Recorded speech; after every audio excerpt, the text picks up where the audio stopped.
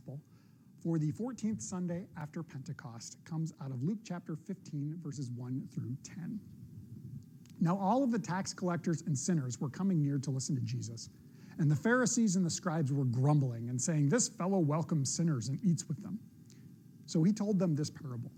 "Which one of you, having 100 sheep and losing one of them, does not leave the 99 in the wilderness and go after the one that is lost until he finds it? And when he has found it, he lays it on his shoulders and he rejoices. And when he comes home, he calls together his friends and neighbors, saying to them, 'Rejoice with me, for I have found my sheep that was lost.' Just so, I tell you, there will be more joy in heaven over one sinner who repents than over 99 righteous people who have no need of repentance. Or what woman, having 10 silver coins, if she loses one of them, does not light a lamp, sweep the house, and search carefully until she finds it? When she has found it, she calls together her friends and neighbors, saying, 'Rejoice with me, for I have found the coin that I had lost.' Just so, I tell you, there is joy in the presence of the angels of God over one sinner who repents." The gospel of the Lord. Well, folks, may the grace and peace of our triune God be yours today and forever. Amen. I wonder what image or what thought comes to mind when I say a black hole. If you're anything like me, you consider that a black hole is this thing out in the cosmos of the universe, out there somewhere in space, that we believe to be the result of a supermassive star that collapsed in on itself, creating a gravitational force that is so strong that nothing can escape, not even light.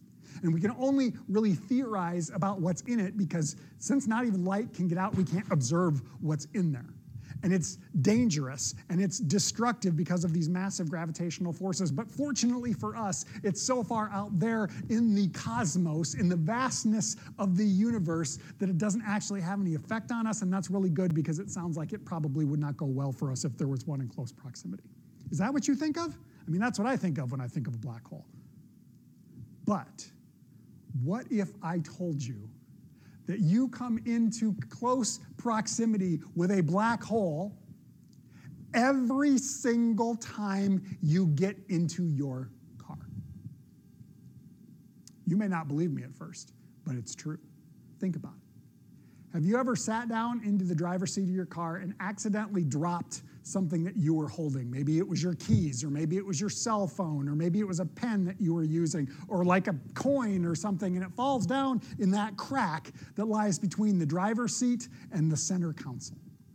You've done it, haven't you? I bet you have. And if you have, then you know it's true. That's a black hole, because whatever falls down in there, you're not getting it back. You're going to have to somehow squeeze your hand down into this weird little crevice and get it down in there. And maybe if you're lucky, get a hold of it. Or more likely, you're going to have to climb down in front of the seat, probably with a flashlight, to shine it under there and then squeeze around and maybe use a hook or something. Or maybe you can get your hand down in there. And somehow, with a lot of effort, boy, you're going to have to work some overtime to get it to try and bring back that which has been lost down in that crevice.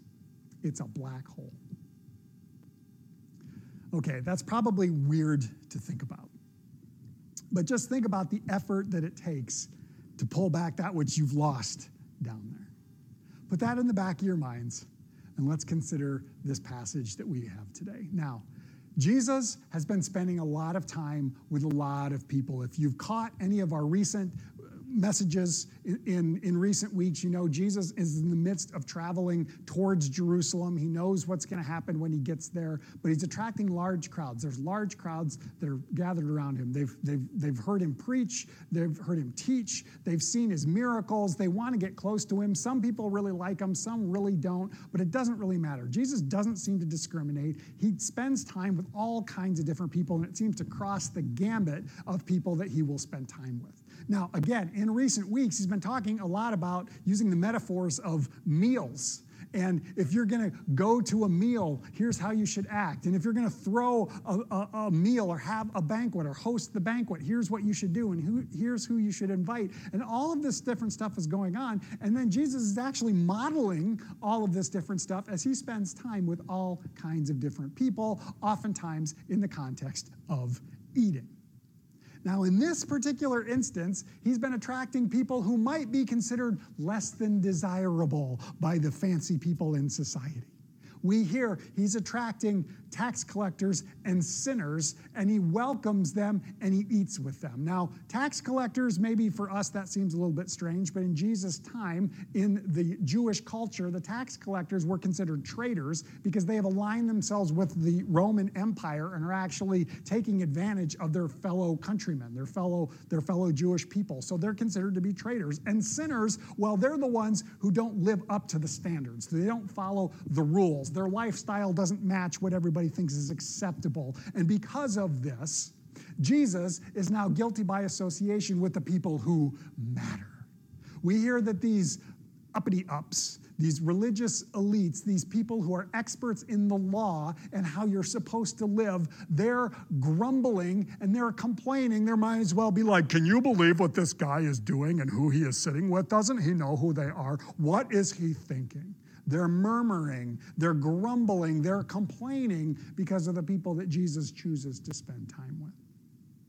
In response to this, Jesus seems to know what's going on. Maybe he can hear them, maybe he can't, maybe he just knows what's in their heart. I don't know. But either way, he seems to be aware. And so he tells them these two parables, and there's actually a third parable that goes along with it as well that we have not featured here today. But these three parables, we hear about the lost sheep, we hear about the lost coin, and then we've got the one that's commonly known as the parable of the prodigal son, although I think it's better to call it a father who goes looking for his two sons.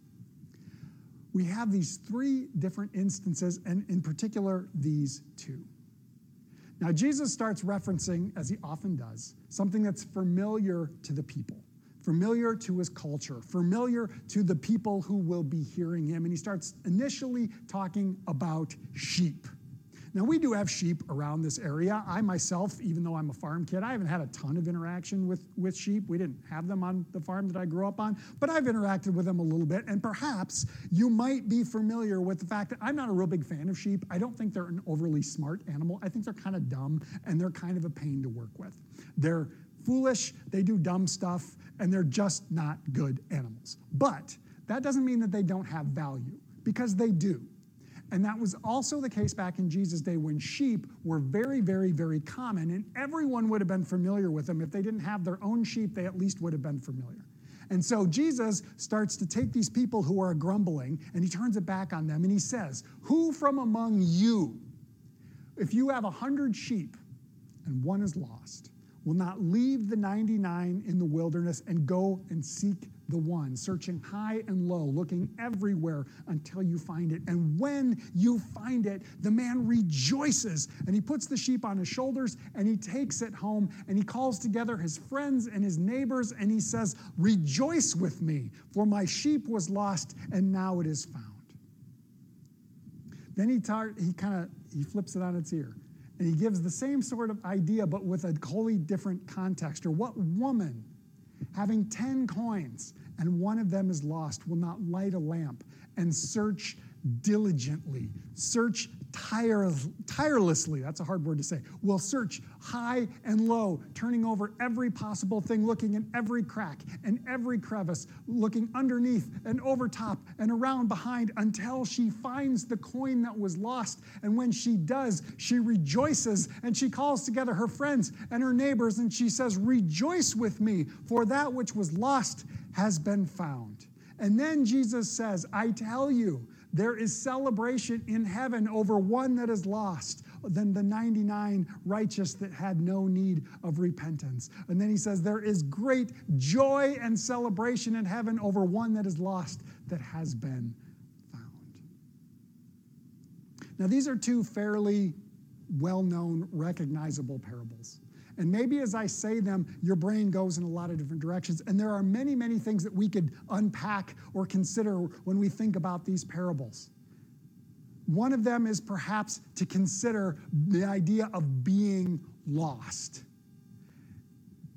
I think this is something, especially in the church, that we all tend to think about. Now, when we think about ourselves, when we're honest with ourselves, we recognize that we're broken people, that we're not perfect, that we make mistakes, and that we cause harm, and that we cause hurt, and we break the relationships, and we think about the idea of being lost. And so perhaps we begin to compare ourselves with either that lost coin or with the lost sheep, or if you're familiar with the story of the prodigal son, with the lost son who has gone off and is coming back to repent and to seek forgiveness from his father. All of these ideas are perhaps fitting for us to consider. I was lost, but now I'm found, if you're familiar with that well-known hymn, Amazing Grace. But if that's the case, and we consider ourselves to be the thing that is lost, then perhaps we need to look at the one who is doing the finding, the one who is working so hard, that is searching and seeking, who is putting in the overtime to find that which is lost, to putting in the massive amount of effort. I think about a video that's been making the rounds the last couple of years. Perhaps you've seen it. The video opens and we can see in the ground there's this long but skinny crack. It's, I don't know, 1.5 feet or so wide. And there's a guy and he's reaching down into this crack and it's dark down there and you can't see what's in there. And he seemingly gets a hold of something and it's sort of yanking his arm around a little bit, so whatever is in there is kind of fighting him. But he's pulling it up and he pulls it up and he pulls a sheep out of this crack in the ground, this sheep that has somehow fallen in there and gotten stuck. And he had to put forth the effort to find that sheep and to save it, to bring it back out. And the sheep, once it's free, once it's so happy and joyful to be free that it starts bouncing around and promptly falls right back in the crack again. And I can only imagine what we don't see in that video is that same farmer, that same guy, probably doing a face palm as he says, that thing is so dumb, I found it, I put forth the effort to bring it out, and then it puts itself right back in there again.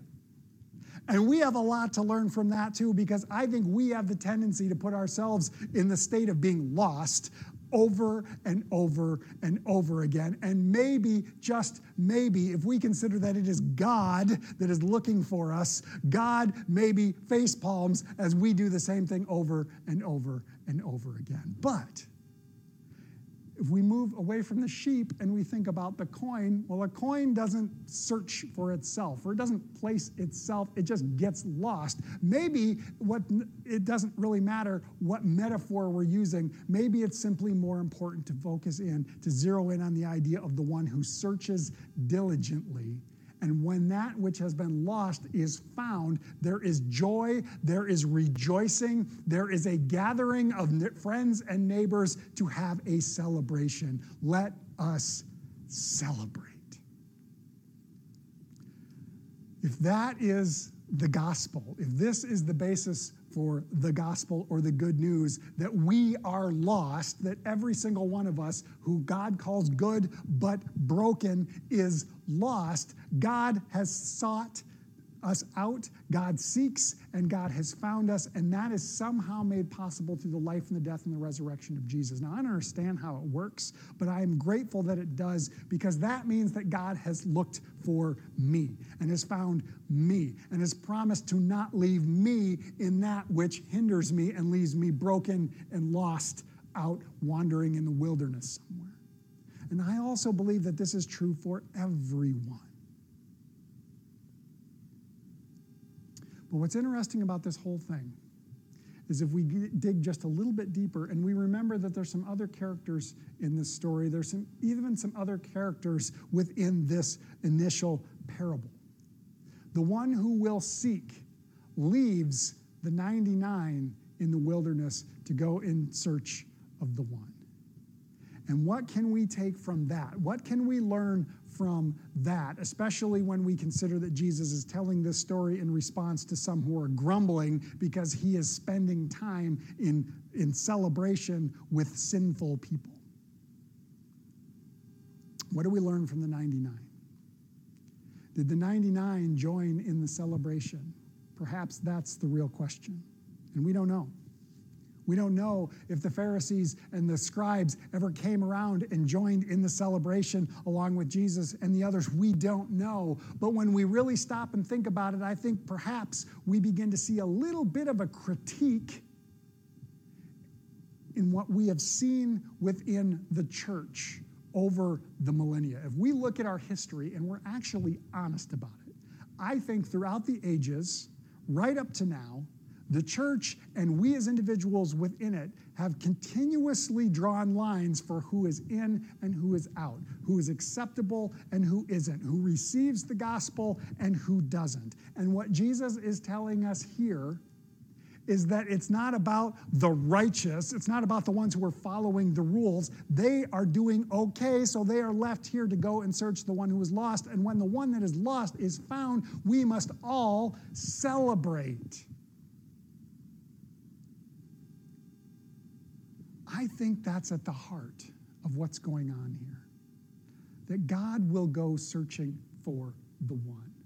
And perhaps that's what we too, as the church, are instructed to do.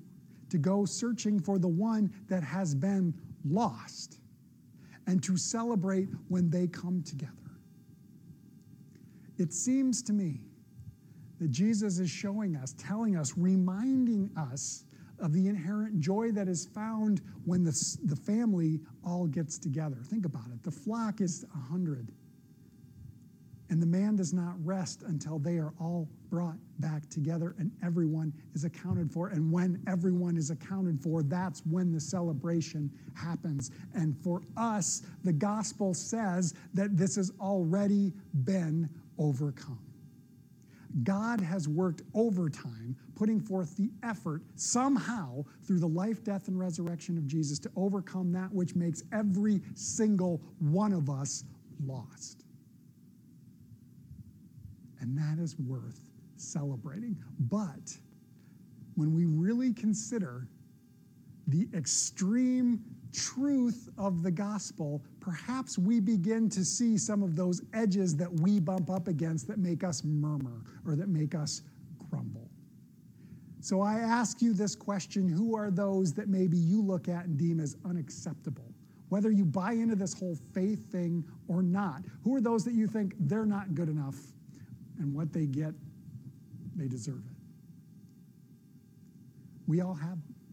We all have those people, those individuals, that type of thing, because we're all capable of judgment. But the thing about the gospel that I hold on to, this is a story I tell myself a lot, that one day I'm going to get to heaven, and I'm going to look around, and there's going to be somebody there, and I'm going to be like, "You're here?" And they're going to look right back at me, and they're going to say the exact same thing. "You made it?"